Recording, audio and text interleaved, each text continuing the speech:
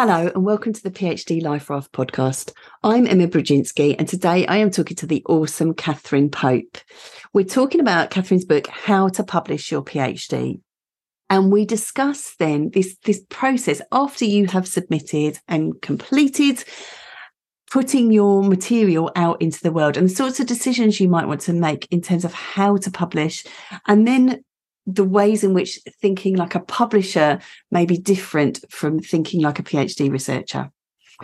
So I do hope you enjoy this episode.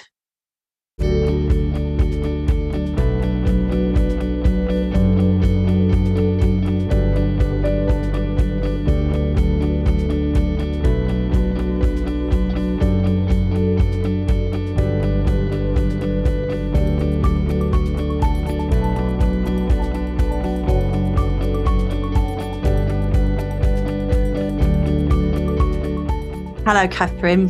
Hello, Emma. Welcome back. Because you have been on the podcast before. I have. It's great to be back. Thank you for coming. Before we were talking about one of your wonderful books. This time we're talking about another one of your wonderful books. And because you've already been here before, you've already talked about your story of through the PhD. Very interesting, and you talk about that a lot in the book, How to Get a PhD.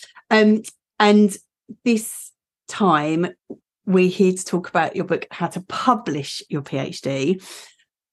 So I wonder if you could talk to us then about this topic and you coming into publishing your PhD material. Yeah, certainly. Yeah, so I thought that once I'd finished my PhD, nothing else could be that difficult, and right. Turning it into a monograph would be some kind of straightforward magic trick, because people talk about turning it into a monograph, so there are a couple of easy steps that you follow and suddenly it's reappeared in a different format. And of course the reality was completely different. I was horrified. I don't think that's an overstatement, to be confronted with the reality, and there were just so many processes and obstacles. So I felt very strongly I needed to share this with other people, because often turning your thesis into a monograph is seen very much as a formality. Yeah, so we get shunted along that path without really spending the time thinking through whether it's something that we want to do. So I wrote this book to share my insights and insights from other researchers who I'd spoken to, so that people can make an informed decision about whether they publish their PhD and also how they go about it. Brilliant. And I think we were talking just before we came on about, because I know I've done it too, that and you talk about in the book about how PhD examiners often say that thing in terms of like, and you really should publish this work. As you say, like it's an easy thing to do. Because for those examiners, it may well have been an easier thing to do. Things have changed, and there's a very particular environment around, that people will be finding themselves in, both in terms of getting a job after the PhD and in terms of the publishing environment. And you are able in talking about how to publish the book, How to Publish a PhD, you can talk about it both from being someone who has been published, someone who you have your own publishing house, and also looking at the work of working with other people as they get published. So you were going to talk. We've thought about how we might approach this best, and you suggested that we start with, or do you really want to publish this? Is this really what you want to do? So tell us a bit about that in terms of why might you not want to publish a PhD? Yeah, sure. I think starting with why is always the best place, asking yourself why you want to do a PhD or why you want to write a book, so that it isn't just a formality, because other people are very good at giving us advice. Yes. So once you passed your Viva, everyone is saying, oh yes, that's very nice, but when are you going to turn it into a book? It's similar to if you get married and when are you going to have a baby? And people are very nosy. And they can then just ask you every time you see them, well, how's that book coming along? And it's really annoying. And they're not going to be the ones who are sat out with you late at night trying to squeeze out another 500 words or doing endless edits. So it's very easy to make suggestions, but a lot harder to actually write that book. And I've done quite a lot of coaching on writing books in the past. I don't do that any longer, but the first question I always ask someone if they say that they want to write a book is, what are you going to stop doing? Because most people haven't got oodles of spare time where they're thinking, oh, I don't know what to do with myself this evening or this coming weekend. How on earth am I going to use all this annual leave? So you've got to think, is there something that you're going to stop? Because writing a book takes a lot of time. You're going to be either sacrificing a lot of your evenings or making some early starts or using up a big block of your weekend. And if you've got some semblance of a life or caring responsibilities, that's going to have a big impact. And if you don't prioritize writing the book, you're never going to make any progress, and it's just going to drag out interminably, like sometimes PhDs do. You don't want to be still working on it in 10 years' time. Yes, and I think that is really important to say at the outset. Like you said, it is quite unlikely to be just tweaking things to publish it, especially if you're going to publish it as a book. So tell us a little bit then about that process of what it might mean then to change to work from the thesis into a published book. Yeah, so first of all, as you've alluded to, Emma, don't believe anyone who says, oh, it's just a few tweaks, this is almost there. That is an enormous lie. So it's going to be a lot of work, and I talk about this in the book because I'd flattered myself that it wouldn't be too much effort to turn my thesis into a monograph, because I'd had very few corrections, just typos, and my examiners had praised its coherence and the quality of the writing. So I was feeling quite puffed up afterwards. And of course, when I opened my thesis to start editing it, I was absolutely appalled because there were lots of typos, there were mistakes, there were things that just plain didn't make sense. Some paragraphs I just couldn't work out what on earth I was talking about there. And my thinking had changed. In places it was a bit dated because I was writing about race and gender and sexuality. So what I thought was going to take me a couple of months of gentle editing was actually, I think the main transformation was solid 6 months work. Wow. Yeah. And then even after I'd done all that, you've got to submit that manuscript, and it goes through readers and editors who all come back, and that takes time. So it was actually, I think, 3 years before the book was published, and all that time it's going back and forth, and you're having to occupy some of your headspace with it and keep up with your research. Yes, and you really help. I mean, what's brilliant about this book is it's very practical, and you have things like the timeline in terms of what will need to happen in terms of the processes for getting published. And I'm really aware that people may be looking to get their book published in order to be going for a particular job. And so can you talk a little bit about that in terms of if that is where your thinking is at? Because you give some options in the book about what you might do with your material that you have coming out of your PhD process.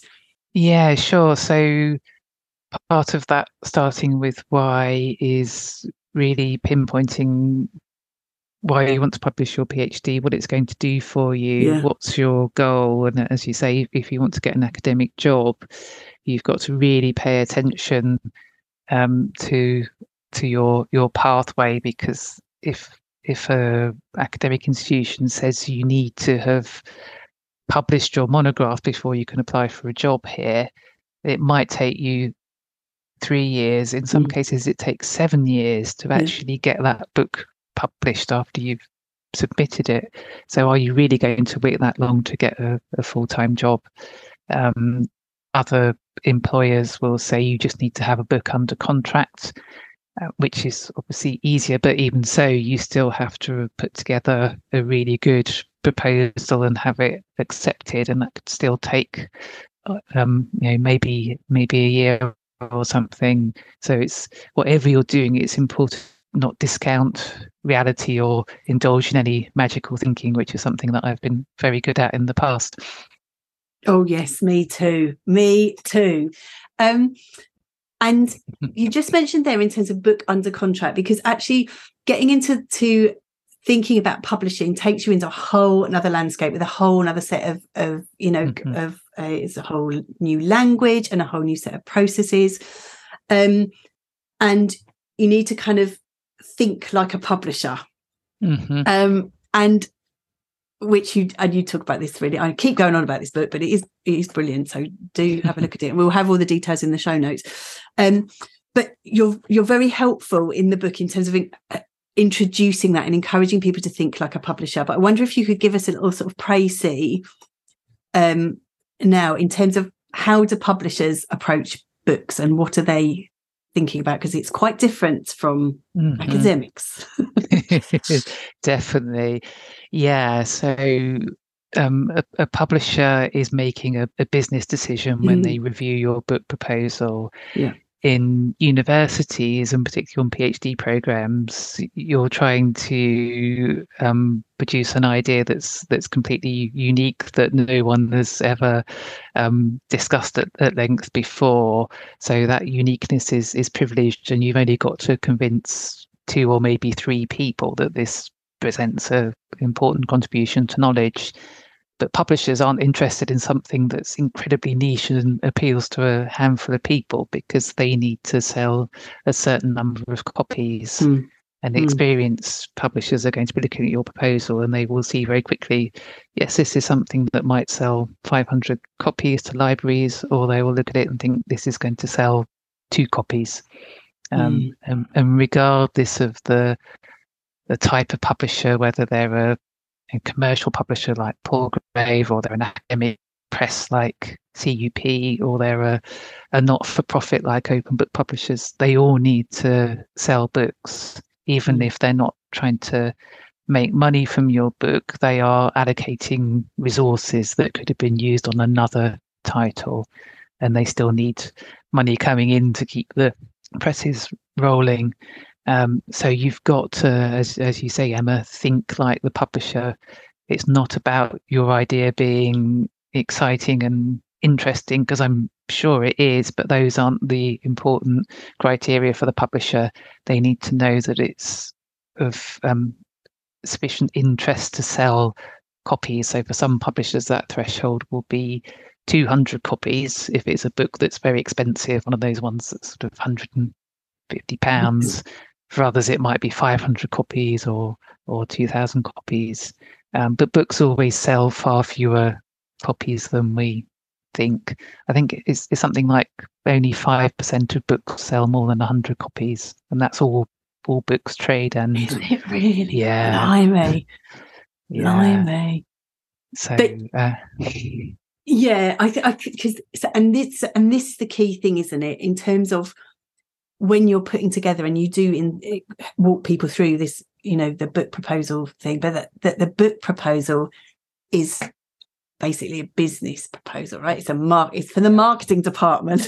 Exactly. In terms of, can we sell this book? And I think that is a real shock. I know I found that very shocking to kind of get my head around that. It's a very different way of approaching things, and the kind of the surveying the market is the big thing that you have to do, rather than talking through your argumentation.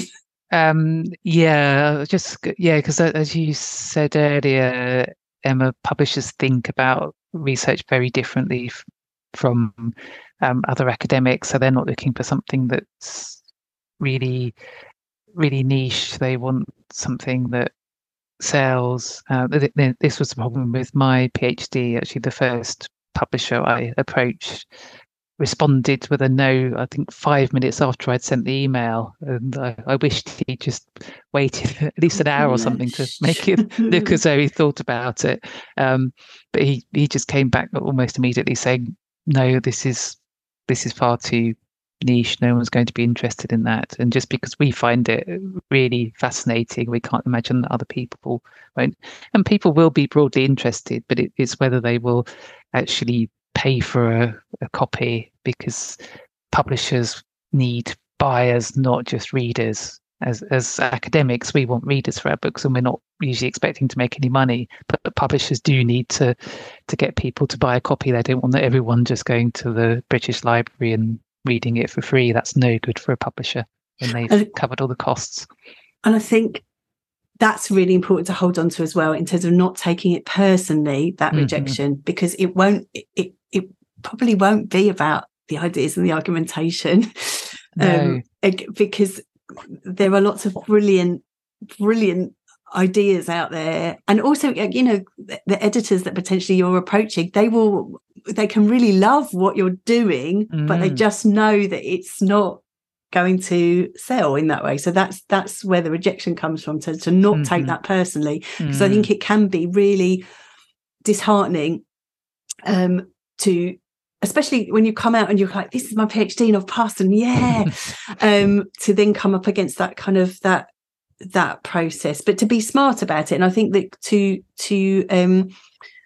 you give really good tips in terms of how to craft and create a proposal that touches on all the things that will be of interest to the publisher. But I think what I'd love to touch on too is, so there's this monograph with an established press as one option for publishing your PhD, but you do touch on some other options for publishing too. And I just wonder whether you could tell us a little bit about that in terms of the other options that people might have for publishing their work. Yeah, so really this comes down to your motivation for publishing. If you are pursuing an academic career, then there are other things that you could do, such as publishing chapters of your thesis as journal articles. It's not necessarily less work, but it might be easier to do in terms of placing those articles. Or I do talk about contributing to an edited collection. I think I strongly advise against editing a collection, because that's just a world of pain. But it depends on your motivation, and also what universities are looking for in your field. So certainly in my field of Victorian literature, nothing other than a monograph would suffice. But in other fields, it might be more about journal articles if you're in the social sciences, or a contribution to an edited collection might be sufficient. So find out what would be appropriate. If you're not pursuing an academic career, either you're never going to do that, or you're having a bit of a break, then you could look at other approaches. For instance, self-publishing, I talk about in my book. Of course, you don't get the same credibility as you do with getting it published. But if you just want to get your research out there to the widest possible audience, that's probably the best way, because you can set the price. Yes. It's not going to be £120 for a paperback and £500,000 for a hardback, as it often is. And you can make sure it's available internationally as well. Because I've spoken to some researchers who've carried out ethnographies in certain countries, and they want those participants to be able to read the research, and then the publisher either doesn't make it available in that territory, or it's just ridiculously expensive in relation to the cost of living there.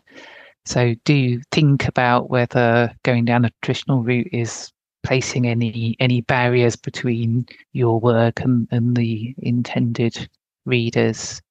And you could also go down completely different routes, turning your research into a blog or a podcast, videos, all sorts of things. It's your research, so that you can do exactly what you like with it.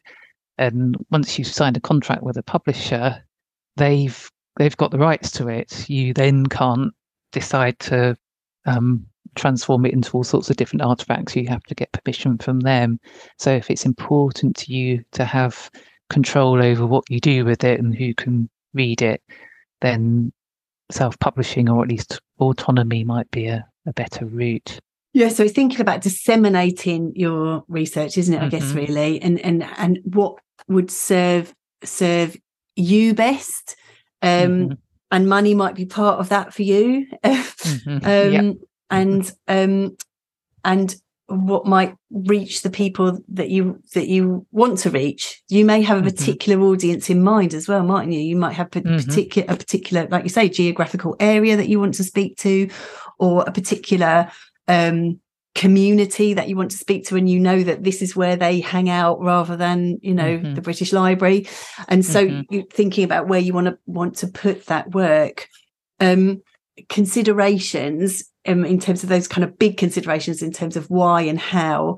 What's brilliant in your book as well is it is very practical in terms of thinking about that timelines, editing, the kind of setting out weekly strategies and things in terms of, because if people are publishing their PhDs, they're likely to be doing other things at the same time.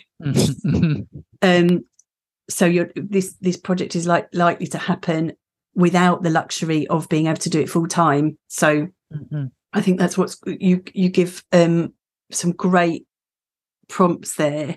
And I always ask people on the podcast in terms for top tips, and I just wonder if you had any top tips for people who are working on or thinking about getting their PhD published. Sure. Yes. So first of all, start with why. Really interrogate yourself as to why this is the right thing for you to do and why you should be doing it now, and really drill down. So you might have heard of the 5 whys exercise, where you ask yourself, why do I want to do this? And then you give your answer and you say, well, why is that the answer? And each time you're getting more specific. And sometimes we realize that our reason is really quite shallow and defying.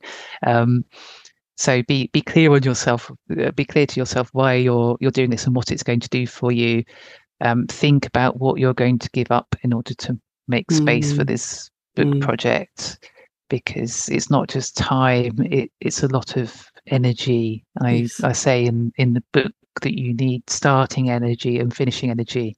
Yes. So there's a lot of starting energy to get going, doing all the planning, holding these big ideas in your head. But that's quite exciting. You get a lot of adrenaline with starting energy, because projects are always exciting at the start, aren't they? Yes. Yeah. Oh, yes. Then you get to the boring bits and you think, well, no, this other project that's much better. That'll be easier. I can't foresee any problems with that at all. You're inside my head right now, Catherine. So there's that mad flow of activity at the beginning, and then there's the sort of plodding along, which is a bit easier to fit around your other activities, but also it's quite dull, or it can be, and you've got to keep yourself motivated.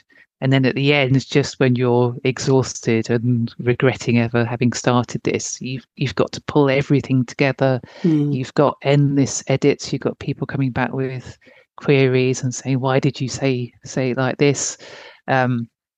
What's the page reference for this thing that you read 10 years ago? So you're going to have to deal with these different phases. And if you don't keep on top of it and maintain your momentum, then it just drags out forever and it becomes harder and harder. So I said this in my previous podcast interview with you, Emma, that there was this big slump in the middle of my PhD when I pretended that I just wasn't doing one because I had a full-time job as well, and I very successfully ignored it for almost 6 months. And astonishingly, it wasn't busy writing itself in the meantime, and I just forgotten everything that I'd been working on before that slump. So there's a big risk of that happening with the book as well. And publishers tend to be a lot less patient these days, and they will give you quite tight deadlines. Yes. 12 months is common, and 6 months I'm hearing quite Good grief. Yeah. Good grief. So you've got to maintain a lively clip to do that if you've got a full-time job or other responsibilities. Yes, which makes it even more important that you have a sense of the scope of your project and what you're looking to do and what's possible to do with that. Yeah, exactly. Yeah. So another tip is to be realistic. Don't keep adding things to your scope and think, oh, this is a really interesting idea over here, and bolting it on. You need. I talked, I think, on the previous episode about the minimum viable thesis. Yes. Yeah, so you need a minimum viable book. There are all sorts of things that you could do to make this amazing, but you just need something that answers the question that you set out in the introduction. So keep it as something that you can actually finish in the time allotted. And as you were talking there about kind of coming back, people asking you questions in terms of getting involved, having proofreaders and indexers and all those other processes that you need for publication, which might cost you money, and certainly will take time. I think it's what's great is to have that you lay that out, because I think again people are not always aware that these processes take place, and or that your publisher will just deal with all of them. And it's vanishingly rare for a publisher to do all the editing, proofreading, and indexing for you. Yes. Yeah. So I'm glad you brought that up, Emma. Yes, so there could be significant financial implications to publishing your PhD, even if you go with a well-known publisher. Yes. And it's just good to know that in advance, isn't it? And to have that as part of your thinking, because it might be absolutely the right thing for you to do, but at least there's no nasty surprises. Catherine, thank you so much. And I really want to recommend, if people didn't hear the first interview, to go back and listen to that, because there is so much more wisdom in there. What I love about the books that you write is it comes out of your experience, and this is kind of hard-won knowledge that you are sharing with us. So thank you for that. My pleasure, Emma. Thank you so much. Thank you all for listening. Thank you very much, Emma, and good luck to everyone with your publishing adventures.